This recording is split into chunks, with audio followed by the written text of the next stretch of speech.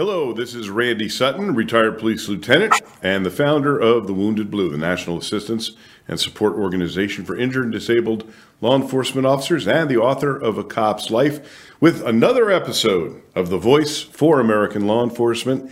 And you are either watching this or listening to it on the America Out Loud Network or on YouTube. Welcome to the show.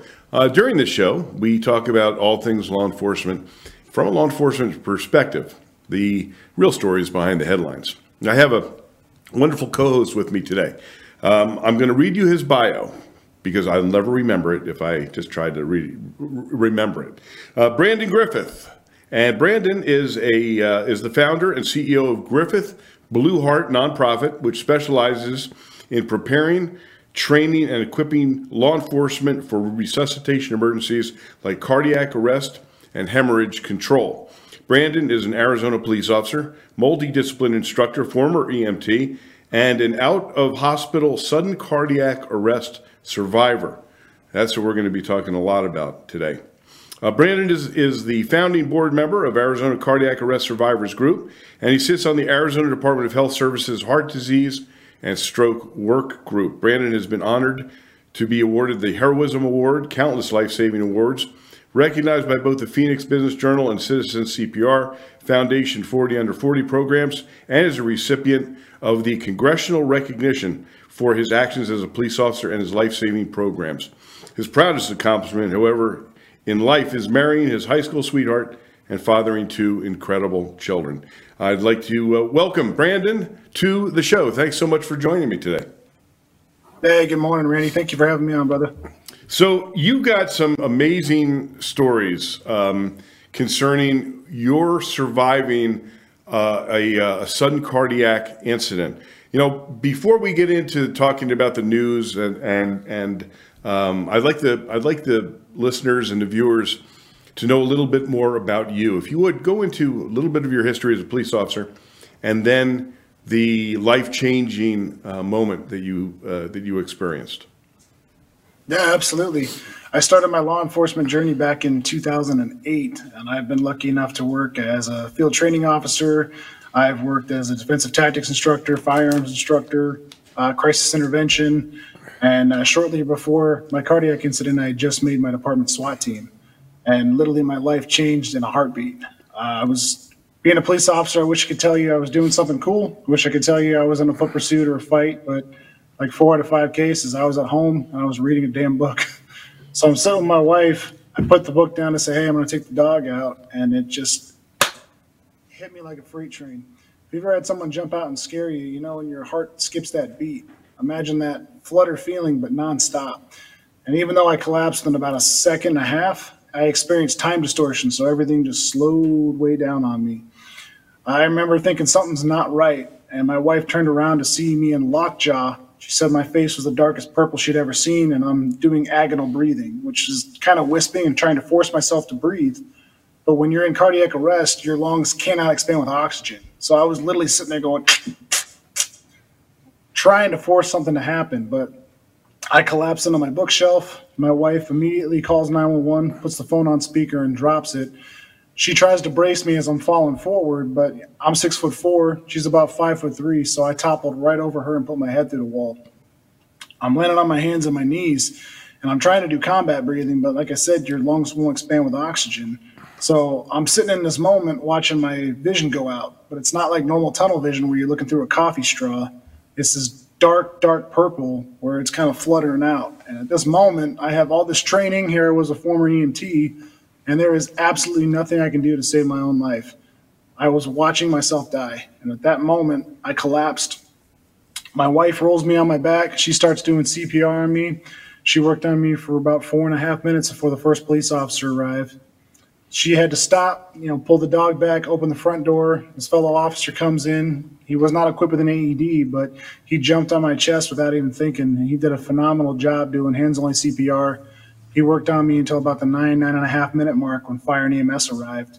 They dragged my body in my living room where they got more room to work. They IO drilled me. I mean, they defibrillated me several times. They got lots of shocks. And about the 16.5 minute mark is when I was finally resuscitated. My wife said, I woke up, started pushing guys off me. I don't really remember that portion of it. I do remember the sway of the gurney and hearing their footsteps on their rocks in my front yard. According to the crew, I was cracking jokes in the back of the ambulance, calling them hose draggers. My wife had told me not to leave her. I told her I wouldn't. And the next 5 days is what really is the blur. Most cardiac survivors don't remember their incidents. They get told about it afterwards. But I remember every detail in mine. But the next 5 days, as my brain was recovering from oxygen deprivation, I was in and out. Here they're putting a defibrillator in my chest, and now all of a sudden I'm 26 years old and I'm facing forced medical retirement, and I had to fight to return back to full active duty. There are so many questions I have that. So your heart stopped. Is there any medical reason? I mean, did you ever figure out why your heart just stopped? I'm really glad you asked that. So anytime you say cardiac, the first thing people jump to is a heart attack, right? Well, a heart attack is a plumbing issue where you have like a clogged artery and a portion of the heart's not getting oxygenated blood. Those are 95% survivable. What I experienced was a cardiac arrest, which is electrical. I mean, imagine you plug in a Christmas tree and it shorts out. That's what it was. Basically, an electrical misfire caused your heart to go into either ventricular fibrillation, where it's kind of in this quivering state, or ventricular tachycardia, where it's beating so fast that there's no blood being pumped to the rest of your body. It's like someone flipped a light switch and you collapse instantly. There's no blood going to your brain. There's no blood going to the rest of your body. And that's what I experienced. And they never found a diagnosis. They did every test possible. They ran me through all kinds of MRIs and echocardiograms, and they brought my blood down to a chromosomic level and couldn't even find genetic mutations. It's currently, heart disease is our number one cause of death, and more than half of those are cardiac arrests. And young athletic males are actually at the highest risk. So there's a lot of stigmas around it, but people think that, oh, you must have been something wrong with you. There must be something genetic. You must have been eating too many cheeseburgers. I mean, I was in phenomenal shape. I just made my SWAT team. I was no stress. I was at home reading a book when it happened. So it wasn't like something caused this. It's just one of those from the time you're in the womb to the day you die, your heart sends electrical impulses to make it beat in the right sequence. One misfire is all it takes for you to drop dead. That's just an incredible story. Now I have another question. So you were basically dead for 16 minutes. You weren't being oxygenated. How did you not get brain damage from that lack of oxygen? They say that after about 4 minutes without oxygen, the brain starts to die and you start having brain damage. I mean, my wife will tell you that she thought I was brain damaged before this incident. So the real key to it, I think that I'm very fortunate because my wife was in the room when I collapsed. So many people are by themselves, or, they get found, or people are reluctant. Bystanders won't jump on your chest. My wife, me and her were EMTs together, so she knew exactly what to do, and she jumped into action immediately. So although I wasn't getting blood or oxygen to my brain the traditional way, she was manually pumping my heart, forcing the oxygenated blood cells that were left in my body to circulate through my brain. So your red blood cells can actually hold oxygen for up to like 14 minutes or something like that. So because of her and that officer doing CPR, I had less brain damage on the survivors. And a lot of survivors don't come out as well as I have. I mean, they've got brain fog issues, difficulty finding words, irritability, memory gaps. I'm very fortunate. So I also had a lot of head traumas before this too. Wow, that it's just an incredible story. Now, let's talk about what happened in the aftermath. How long had you been a police officer when this occurred? So I started my journey in 2008, and this was in 2014. So I had been hired with Phoenix Police Department in 2008. My entire academy class was the first one laid off with the hiring freezes and the recession. So I was back to the drawing board. Even though I was on payroll and whatnot, I had to go back to the academy. I had to go to the academy for another agency, and I got picked up with Buckeye. So here I'd only been with Buckeye for this limited amount of time. I was already a DT instructor in FTO when I had my incident. How did you? I mean, there must have been. I think you alluded to it. A real struggle getting back to work. Can you talk about that a little bit? Yeah, it's hard because as soon as anyone sees a healthy 26-year-old drop dead, they think there's got to be something wrong with you. They want to label you as damaged goods, and they look at you as a liability. So I had to fight to keep my job. I mean, here I was facing losing everything I worked so hard to get a part of, this brotherhood, this second family, this meaningful work that I'm doing. And it's kind of a struggle because I had to prove that not only was I able to do the job with no accommodations, but I'm safer than any other officer. So I had to change mindsets. I had to bring in cardiac arrest researchers, and I had to fight and do all these challenges because not only am I on medication to prevent another cardiac incident, I get yearly checkups on my heart that other officers don't get, and I have a defibrillator implanted in my chest to shock me instantly if I drop dead. Every other member on that department is at a higher risk of going into cardiac arrest than I am. And if they do, they need CPR and AED immediately, and they still only have a 1 out of 10 chance of making it. So here I get shocked instantly. I was safer, and I had to prove that fact. I'm one of the only, if not the only officers to return to full active duty with an AICD implanted in my chest. And I'm currently helping some other firefighters and first responders try to return and do the same that survive, because there's nothing wrong with them. They're completely healthy. And here we have all these officers with hypertension, clogged arteries. We got these other guys that are overweight, diabetic, and they're perfectly fine. But as soon as you get a precautionary medical device in you, everyone wants to tiptoe around you and treat you like you're a fragile doll. So I had to, outrun, outbench, outfight most of my guys just to get them to realize there was nothing wrong with me. It took me a while to break through those stigmas and realize that I wasn't some fragile China doll. Did the department treat you? Did they treat you well, or did they?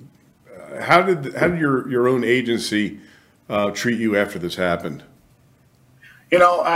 Chief Mark Mann at the time was an absolute godsend. I mean, he had my back from that moment. Not only was he in the hospital, he was standing with me to come back to work. He was a huge champion of mine, and obviously my brothers had my back. I thank God for them. I mean, the entire time I was out on medical leave, they donated PTO and comp time, so I was paid in full the entire 6 months that I was out of work doing my cardiac rehab and fighting to go back to work. So, I mean, the guys were absolutely awesome. It was when I returned, they were kind of like, hey, can you do this with your heart condition? Are you sure you're okay? You'd go out and go hands-on with a suspect, and you have a sergeant roll on scene and say, hey, we're going to have your heart checked out. The hell you are? There's nothing wrong with my heart. Like, you can ask me, are you okay? Do you need medical attention? And that's it.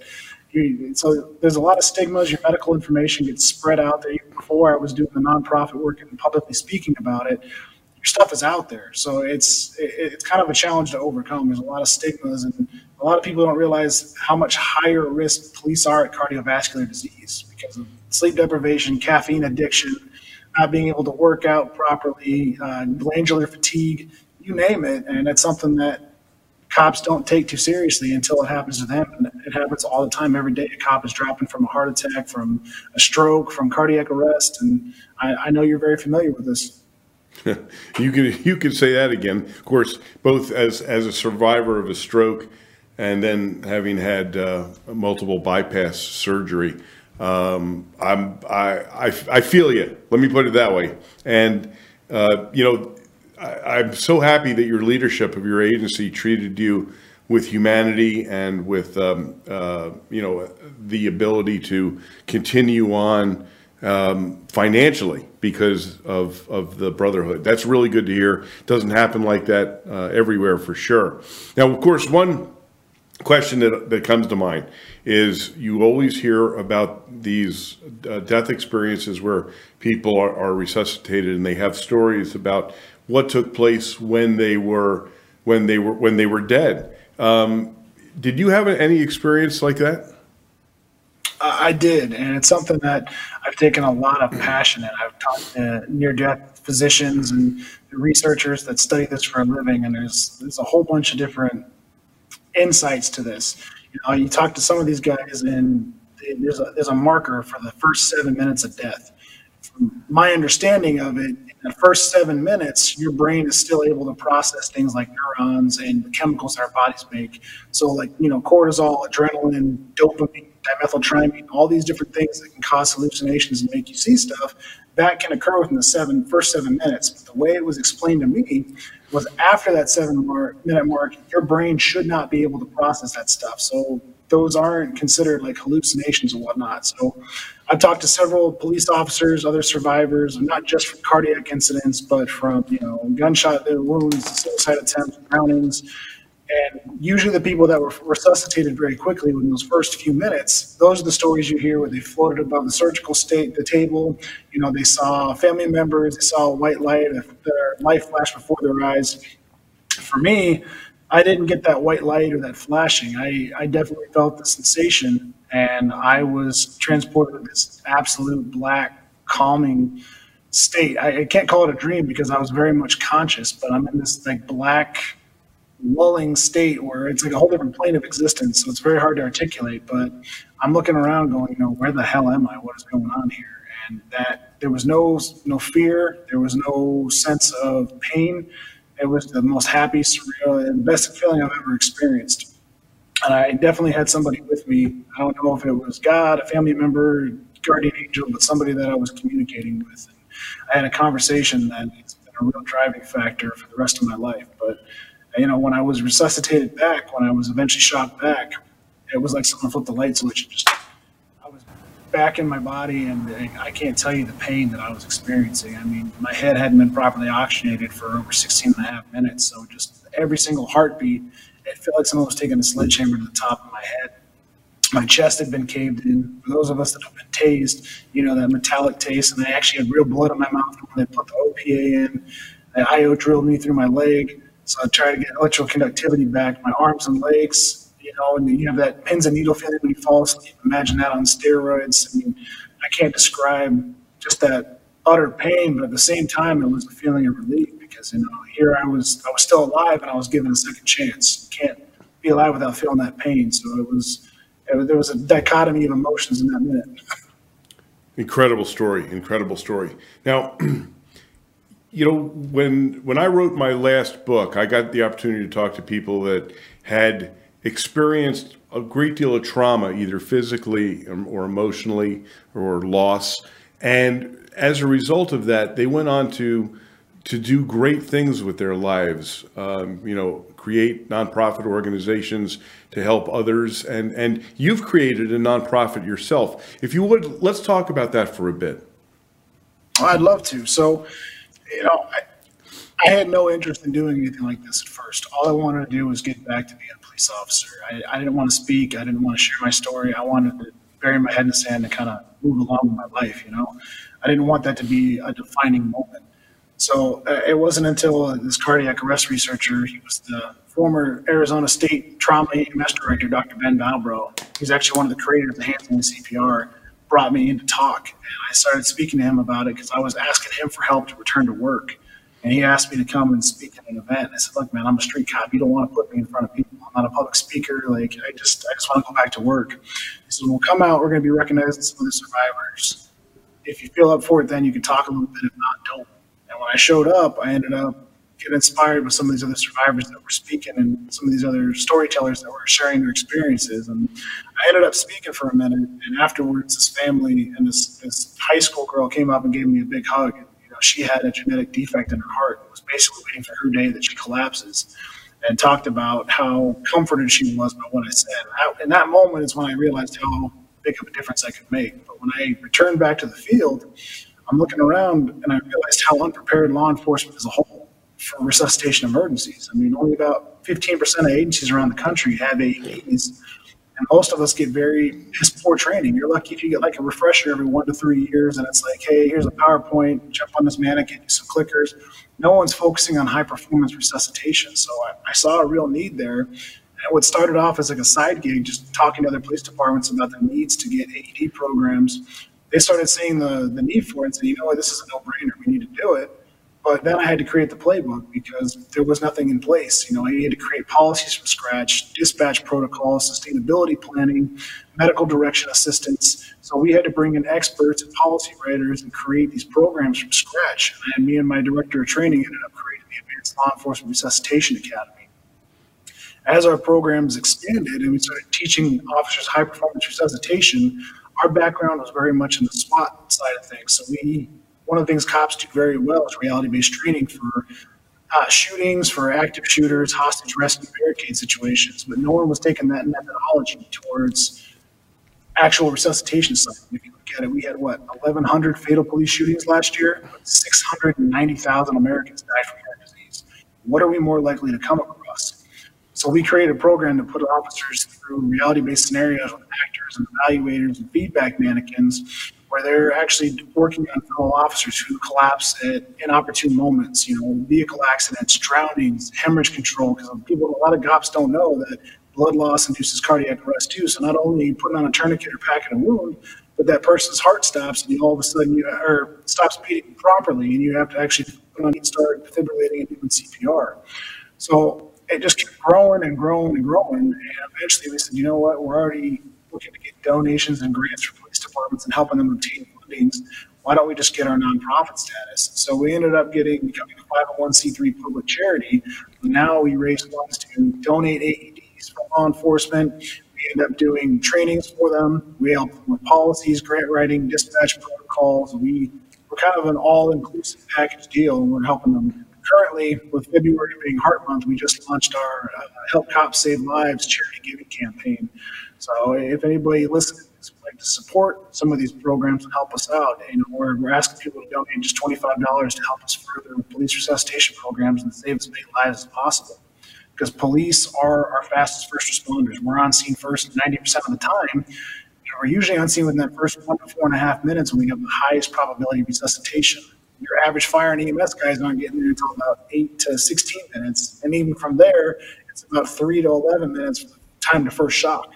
So we know every single second matters in these incidents. For every minute you wait to initiate CPR, the chance of survival go down, 10%. So had my wife had done CPR on me when she did, I would have had almost a 50% chance of death. Had the officer got on scene and went, "Oh shit, tell fire to hurry up," I would not be here today. Had they waited for the fire and EMS to get on scene in 9.5 minutes, I would have had a 90% chance of death.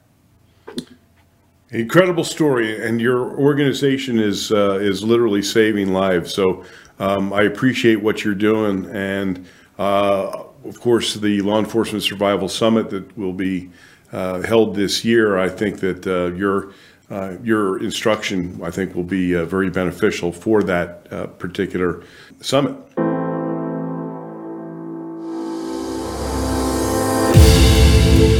The spirit of American liberty and justice is woven into the soul of America Out Loud. We are the voice of a nation, the American nation, that is. This is Malcolm Out Loud. I invite you back to AmericaOutloud.com, where the fight for liberty and justice continues. America Out Loud Talk Radio. Trouble getting to sleep and staying asleep can be infuriating. Your mind races. You toss and turn, and the harder you try, the harder it is to drift off. And today's digital age makes it even harder. You're not alone with this struggle. Poor sleep affects over 70% of Americans. Even the Centers for Disease Control labeled insufficient sleep a public health epidemic. To take back your sleep, Healthy Cell has created REM Sleep, the only sleep supplement made to support all 4 stages of human sleep, with calming herbs, amino acids, and sleep hormone support, delivered in a patent-pending, pill-free, ultra-absorption microgel formula that tastes great.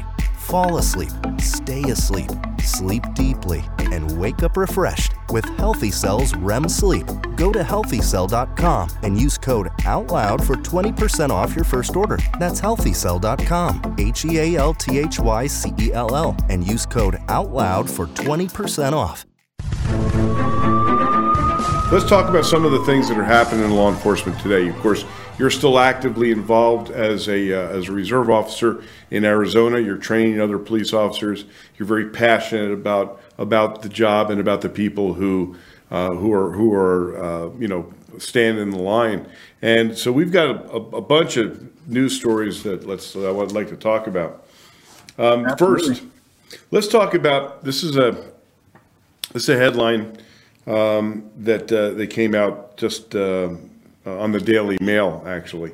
Furious National Police Union demands Jen Psaki apologize for laughing off America's concerns over soft on crime policies from the safety of the White House. And Patrick Yose, who is the Fraternal Order of Police president, said, "I think it's wrong, very wrong, for Ms. Psaki to suggest that violent crime in our country is of no concern or to just laugh it off." On Fox is Jeanine Pirro talking about soft on crime consequences. And the Jen Psaki said, what does that even mean? There's an alternative universe on some coverage, Psaki said. What's scary about it is a lot of people watch that. It's incredible. The fact that the White House don't even acknowledge that the policies put in place they're not made up. They're reality. We're talking about low bail, no bail in cities across the United States. We're talking about no consequences for criminal activity. We're talking about lack of prosecutions. The fact is, she laughed off concerns despite a 510% nationwide spike in carjackings over the last year. She laughed off 28 police officers being shot in January and widespread criticism of widespread criticism of Democratic district attorneys, including New York's Alvin Bragg, who are going softer on criminals. Now, here's what she said. This is a quote. There's an alternative universe on some coverage. What's scary about it is a lot of people watch that. They think the president isn't doing anything to address people's safety in New York, and that couldn't be further from the truth. She then implied that people, Americans care more about what's happening in their lives than crime. So it's amazing, but is it surprising that this is the attitude that we are getting from the entire upper level administration of this country? How do you think that's affecting the police officers in this country? It's affecting not just police officers, it's affecting their entire communities. And when you actually look at the realities, the numbers that are tracked don't reflect this reality. I mean, when you think about how often, even with our programs, how often officers are on scene first in a medical intervention, police, medical intervention, and medical science is keeping down the homicide rate and the violent crime rates, because they're not really tracking aggravated assaults and assaults because they can be different, varied from state to state. But when it comes to actual homicide or murder rates, cops and medical science are what's keeping that rate down. So people don't see the magnitude of what the actual issue is. So it just amazes me, but to answer your question, it doesn't really surprise me. When you look at the leadership in our nation, I mean, back during World War II, like 76% had served in the military or as first responders. What are we at now? Almost none of them. It's like 7 or 8% of them have actually served in military or law enforcement. So they don't know what it means to be a public servant. They're not seeing the realities of what we're facing day to day. So that's from the top level of government. That's from the president. That's from the White House. We clearly see that there has not been any effort on their part to curb criminality in the United States. But, it goes much deeper than that. It goes through all stratas of our government, including district attorneys. I often talk about on this show, and also when I do other news media like Fox, the fact that I call them Trojan horse district attorneys are literally infiltrating the criminal justice system and destroying it from within. Let's talk about Chesa Boudin for a moment. He's one of my least favorite district attorneys. He is the son of two radical murderers who were terrorists, killed police officers and others, one still serving prison time. And Chesa Boudin gets elected by the people of San Francisco as their district attorney on the platform of basically not prosecuting criminals, but wanting to prosecute police. Now, this is really amazing because there's a headline that just came out, and it shows the depths to which some of these radical district attorneys will go in their hatred of law enforcement. So this is the ongoing acrimony between the San Francisco Police Department and Chesa Boudin is escalating still, with an officer facing assault charges, saying that the district attorney's office lied about and allegedly buried additional evidence that would have justified his use of force. Chesa Bowden was not even San Francisco's district attorney yet when two officers allegedly beat up a domestic violence suspect in 2019. But Bowden had just been sworn in as district attorney when the suspect sued the San Francisco Police Department. As the suspect/beating victim, DeCarrie Spears, said police used excessive force, the baton beating from SFPD left him with a broken wrist, and he was never charged by the district attorney's office. Bowden eventually charged the officer, Terrence Stangl, with assault and battery in December of 2020. And Stangel's attorney quickly fired back that the DA can't get his facts straight over the domestic violence call that prompted the incident. SFPD then released the audio of that 9/11 call, wherein the caller said there's this guy who's beating up this girl and that he was holding her by the neck, like dragging her by the neck, unquote. Now Stangel's attorney saying there's more evidence that Bowden has withheld and is asking the judge to dismiss the assault. The evidence they claim is an interview the DA's office conducted with a witness who allegedly says they saw the suspect attacking the victim. Now, what happened was a district attorney's investigator came forward and admitted that that he was told to bury the evidence. And he was afraid of losing his job if he didn't do that. So it's the law that a prosecutor or district attorney has to turn over exculpatory information on any prosecution to the defense. So not only did they not do that, they actually hid that evidence. And if it wasn't for a whistleblower in Bowden's office, we wouldn't have this information. So here we have a district attorney, the top ranking law enforcement officer in the county, and he is acting in a lawless manner. And this is one of the things that law enforcement officers are facing all over the nation. How do you think that affects the policing in San Francisco? And you want to talk about just a hit to morale. I mean, how are you supposed to conduct yourself and do your job if you have no teeth to do any enforcement? If they're not actually following through with charges and let alone doing witch hunts on officers, how are you supposed to do your job? I mean, it's hard enough strapping on the uniform and doing what we do every day. But when you work tirelessly to put people behind bars who truly deserve it, just to have it thrown away or have evidence buried, it's despicable. But we don't just have to have this happening in San Francisco. Here's, we talking about the soft on crime, and Jen Psaki says, what do you mean soft on crime? Oh, that's not really even an issue. How about this headline? 26-year-old child molester to be sent to a juvenile facility for girls because he identifies as a female. Now, this is happening in Los Angeles, where George Gascon, who is, by the way, Bowden there's now a recall effort, which I pray actually comes to fruition, to recall Bowden because of his commitment to end safety in San Francisco. So there's also an effort right now to recall George Gascon, who ironically was the San Francisco district attorney before he was installed by the Soros money as the district attorney in Los Angeles. And he is as or more radical than Bowden. Reports, District Attorney George Gascon's office had refused to try this suspect as an adult, even though he was 2 months away from turning 18 when he committed the crime.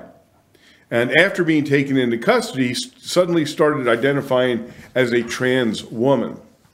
In the U.S. state of California, a judge in Los Angeles court has ordered the 26-year-old child molester Hannah Tubbs, who was earlier James Tubbs, will be sentenced to only 2 years in a juvenile facility. Tubbs had pleaded guilty to the crime of sexual assault of a 10-year-old girl in 2014. As per reports, District Attorney George Gascon's office had refused to try Tubbs as an adult. Tubbs was 2 months away from turning 18 when he committed the crime. After being arrested, Tubbs had declared that he is trans and identifies as a female and prefers to be known as Hannah Tubbs. At the time of committing the crime, he was James Tubbs and was a biological male. He is also a serial sexual offender. LA Deputy District Attorney John Hattermy had been quoted by Fox News as saying, Tubbs is 26 years old. Unlike George Gascon's false narrative, she is not a kid. There was evidence presented at the juvenile proceedings that showed Tubbs sexually assaulted 2 young girls in 2 different locations in 2 different incidents in the past. The child victims will suffer lifelong trauma. Tubbs also has prior violent convictions and conduct as an adult. In 2014, Tubbs had walked into a bathroom at a store, grabbed the 10-year-old victim by the throat, locked himself with the child inside a stall. He had forcefully pushed the little girl against the wall, put his hands inside her pants. He stopped when another person walked into the restroom, per reports. Despite the conviction in a case of sexual molestation of a minor girl and prior allegations of similar crimes, Tubbs will not even be registered as a sex offender. Far-left District Attorney George Gascon has been facing criticism over the case. He had declared that, quote, brain development isn't complete until 25 years of age, and he will not let, quote, children be tried as adults. But there's no soft on crime issues in the United States, right? I mean, that doesn't exist, right?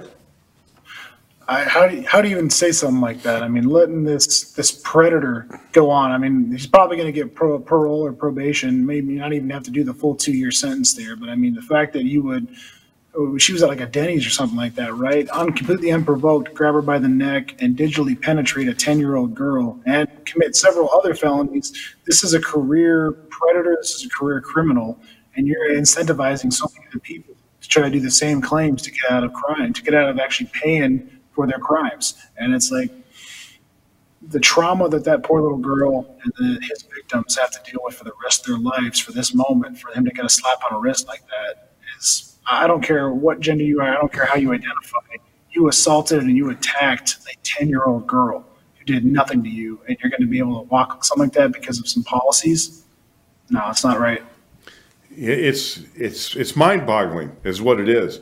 You know, we've seen all of this insanity, towards law enforcement officers, but there's, every now and then there's a little sway, if you will, in the anti-law enforcement movement, and something recently came to my attention that I think is really interesting. And this is a Georgia bill that has been put forward in Atlanta. Sworn peace officers in Georgia would not have to pay state income taxes under a new bill proposed on Wednesday. House Bill 992 calls for full exemption for law enforcement from state income tax. One of the lawmakers sponsoring the legislation is State Representative Bill Hitchens, a former colonel of the Georgia State Patrol. And Hitchens' son is currently second in command of that agency. The move comes after a similar bill was proposed in Kentucky as a way to incentivize more officers to work in the state. And so that is currently being put forward. I find, every now and then there's a little glimmer that perhaps the years of anti-law enforcement media propaganda that has permeated this country, and the policies, the laws that have been put into place to restrict law enforcement from actually enforcing laws. Every now and then there's a glimmer of hope. I think that this is a step in the right direction, don't you? 100%. I agree. I mean, it's tough enough doing the job, and none of us got in this job to get rich. We're not going to be making money off of it. When you have public servants that are risking their lives every day like that, to a small token of appreciation from society like that would go a long way for morale. I mean, I've also heard of there's another bill going through right now trying to give first responders the same GI benefits for home buying that our military gets. I would love to see that spread too. I mean, you got young cops that are still living with their parents or have to have roommates because they can't afford their own places in this housing market. Getting rid of income tax for police officers, I think, should spread across the nation and help them out. I mean, most of our guys aren't even living long after they retire. Let them enjoy the little time they have. You know, there's such a massive disparity in the pay that law enforcement officers receive across the country, and many people don't understand or don't know, they haven't been given the information that some officers in the United States are making barely minimum wage. I had done a broadcast about a year and a half ago during my end of watch segment on this show, and it was a 20-year veteran police officer in a very rural area of Pennsylvania, and he had answered a domestic dispute. Now, it wasn't even his town; it was the next town over. But there was nobody from the highway or from Pennsylvania State Police that could handle it. So he got out of bed, went over to this house where the assault had allegedly taken place, walked up on the porch, and was shot to death on the porch by the suspect. And I eulogized him on this show. And then about 2 weeks later, I received a message from a coworker of his. And he said, "Randy, I don't know if you know this, but he was making $9.28 an hour the night that he was killed." $9.28 an hour. I literally couldn't believe it. So I called the police agency that he worked at, a very tiny little police agency. And I asked the chief, I said, "Is this true? Is this what he was making?" And she hung up on me. She wouldn't even tell me. But I later found out that was true. So here you have police officers who are, literally putting their lives on the line every single day. Another incident, I was down in Alabama. We're a small agency of about 22 cops. We're mourning the loss of one of their officers who was pulled into an ambush and brutally murdered. And we gave through my charity, the Wounded Blue, which is the National Assistance and Support Organization for Injured and Disabled Officers. We gave every single one of those officers a program that we have called Code 4 Total Wellness. They get 24-hour-a-day telemedicine with licensed MDs. They get financial wellness training. They get discounts on prescriptions and on all kinds of medical stuff. But most importantly, they get CAPER, the Confidential Assistance Program for Emergency Responders, which gives them unlimited visits with psychologists to deal with stress issues for they and their family. And we gave it. That's what our organization does. We gave it to these officers. A couple of months later, the chief called me, and he said, "Oh, I just want you to know that the impact that what you did for my people is amazing." And he said, "I wanted you to know what the impact was." And he says they're using it, their program, they're getting major benefit from it. And he said, "I wanted you to know the impact." And I said, "Well, I think I know the impact." And he said, "I don't think you understand. My officers make $15 an hour. They couldn't even afford a copay to go see a psychologist."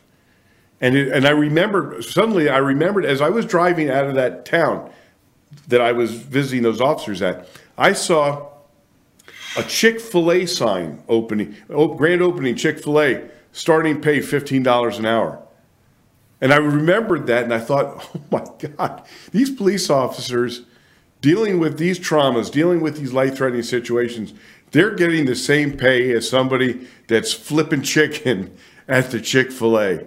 And so, when I hear something like this, it amazes me that there is so little attention paid to a living wage for law enforcement officers.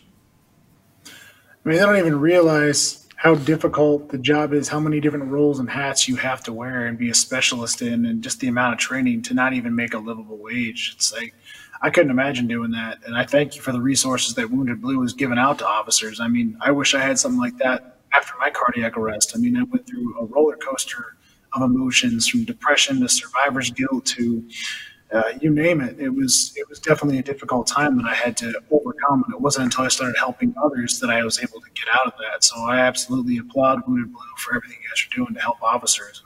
I hope that you bring in further attention to the pay disparities will hopefully change some of these outcomes and get officers at least a livable wage to do what they're doing. Because none of us got in it for money. We can at least help those who help us serve. Now, you said something really critically important that I want to just briefly talk about. You said until you started helping other people, you were dealing with the emotional injuries that came as a result of the physical injury. And this is, I want to briefly talk about this with you, because one of the things that is so important about the Wounded Blue is it gives the opportunities for police officers who have been severely injured and or disabled to continue to serve as a peer support team member and help other officers who are going through rough times, help them to deal with this situation. So that statement about healing through service to others is of critical importance. And it's such a valid point. And so for those of you in the audience who are law enforcement or have been law enforcement, and you, for whatever reason, could no longer serve, maybe because of physical or psychological injuries, the Wounded Blue is there for you. That's the reason that the organization exists, to help you through peer support, through many of the programs that we have, but also if you want to continue to serve, and you have dealt with the post-traumatic stress issues, you've dealt with the physical injuries, and you want to continue to serve. I got a call yesterday from an officer who had been severely injured, and after a 38-year police career, can't go back to work, but wants to continue to serve. So he said, how can I join the peer team of the Wounded Blue and continue? So if you're interested and you want to apply for a voluntary position as a peer team member, go to our website, thewoundedblue.org. That's thewoundedblue.org, and fill out a contact form and let me know that interests you. And of course, you've been through this.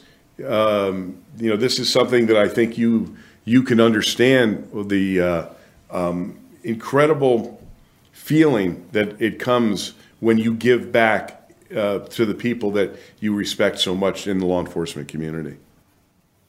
Absolutely. And, I get calls from guys who are retired that are left unfulfilled. I mean, when you have a life full of service and your body's used to the calls for service, the hunt, helping other people, you kind of lose your purpose. You kind of lose meaning sometimes when you walk away from it. But being able to do a program like this where you can still help others and share your experience is invaluable. I mean, it's helping other survivors. I get survivors from cardiac arrest that contact me all the time that are dealing with trauma. And people have no idea what these people go through. I mean, I had one survivor that died like 26 times in a 48-hour period. His device kept shocking him, and he just kept waiting to die and get shocked back to life. And that trauma, how does that not mess with you? I had another one collapse in front of a family member and bust their head open, bite through their lips. Like, it's traumatic for them watching their loved one on the floor dead, getting shocked with lifelessness in your eyes.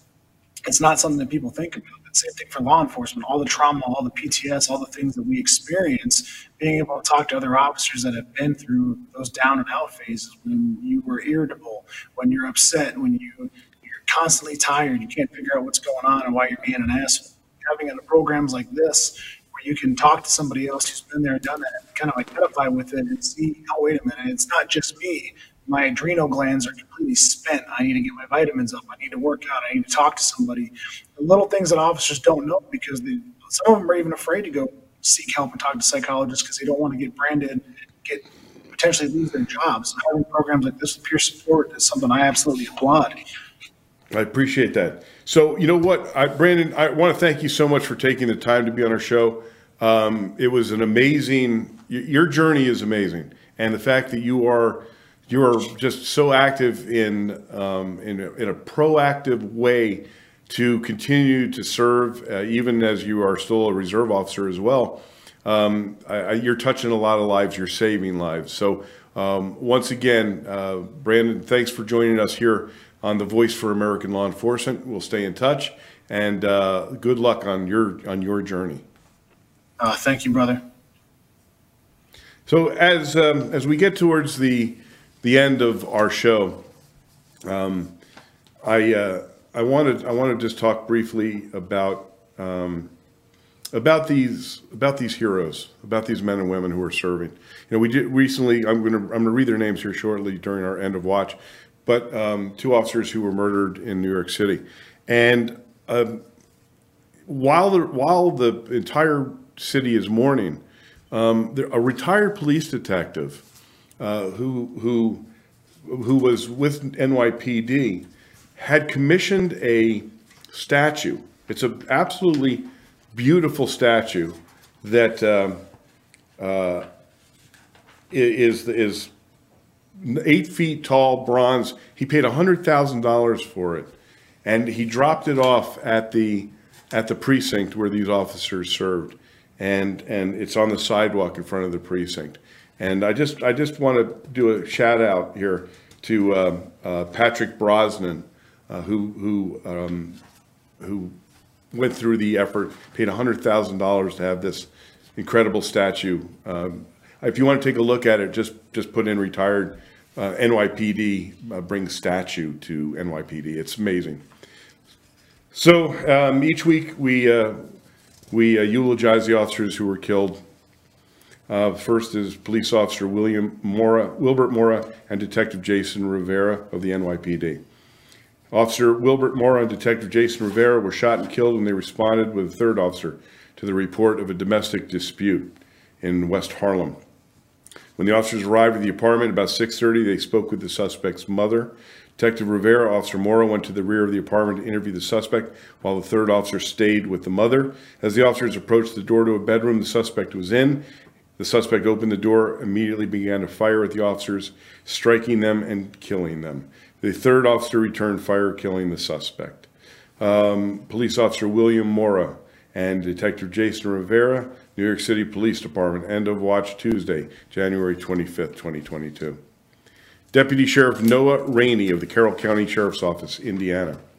Deputy Sheriff Noah Rainey and Corrections Officer Dane Northcutt were killed in a vehicle crash in Sedalia, Indiana, while responding to assist a member of the Rossville Marshal's Office during a vehicle pursuit.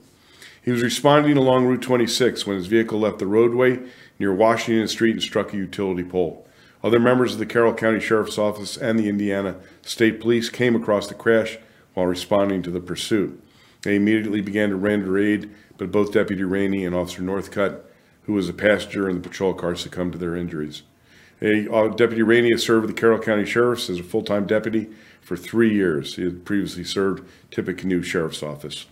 Deputy Sheriff Noah Rainey, Carroll County Sheriff's Office, Indiana. Corrections Officer Dane Northcutt, Carroll County Sheriff's Office. End of watch, Saturday, January 29th, 2022. Deputy Sheriff Lauren Marie Redmond, Loving County Sheriff's Office, Texas. Deputy Sheriff Lauren Redmond was killed in a vehicle collision while en route to assist another deputy who had made a traffic stop at about 4:30 p.m. Tractor trailer attempted to turn in front of her patrol car, causing a fatal collision. Deputy Redmond was a U.S. Navy Reserve veteran. She had served with the Loving County Sheriff's for almost 3 years, previously served with the Hudspeth County Sheriff's Office for 4 years. Deputy Sheriff Lauren Marie Redmond, Loving County Sheriff's Office, Texas. End of watch, Saturday, January 29th, 2022.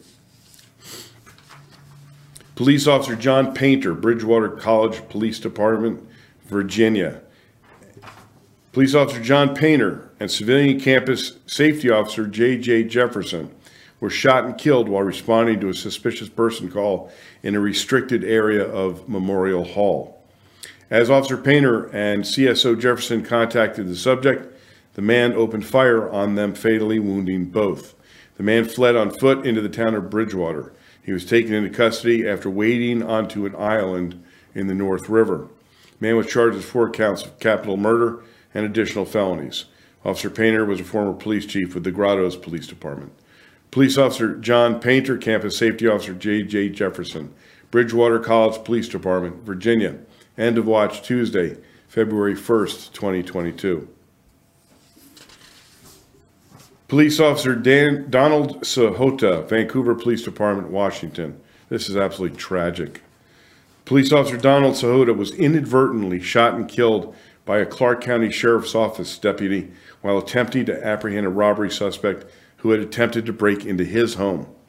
Suspect had fled police after robbing a gas station on Northeast 117th Street in Vancouver. Officer used spike strips to immobilize the car, but the suspect was able to flee on foot. As deputies were searching for the suspect, a woman called 911, reporting that a man who fit the robbery suspect description was pounding on her front door and asking for help, and claimed he had been involved in a collision. She informed the call taker that her husband was an off-duty officer and had gone outside to detain the man. The suspect and Officer Sahota became engaged in a struggle, during which Officer Sahota was stabbed several times, dropped his firearm.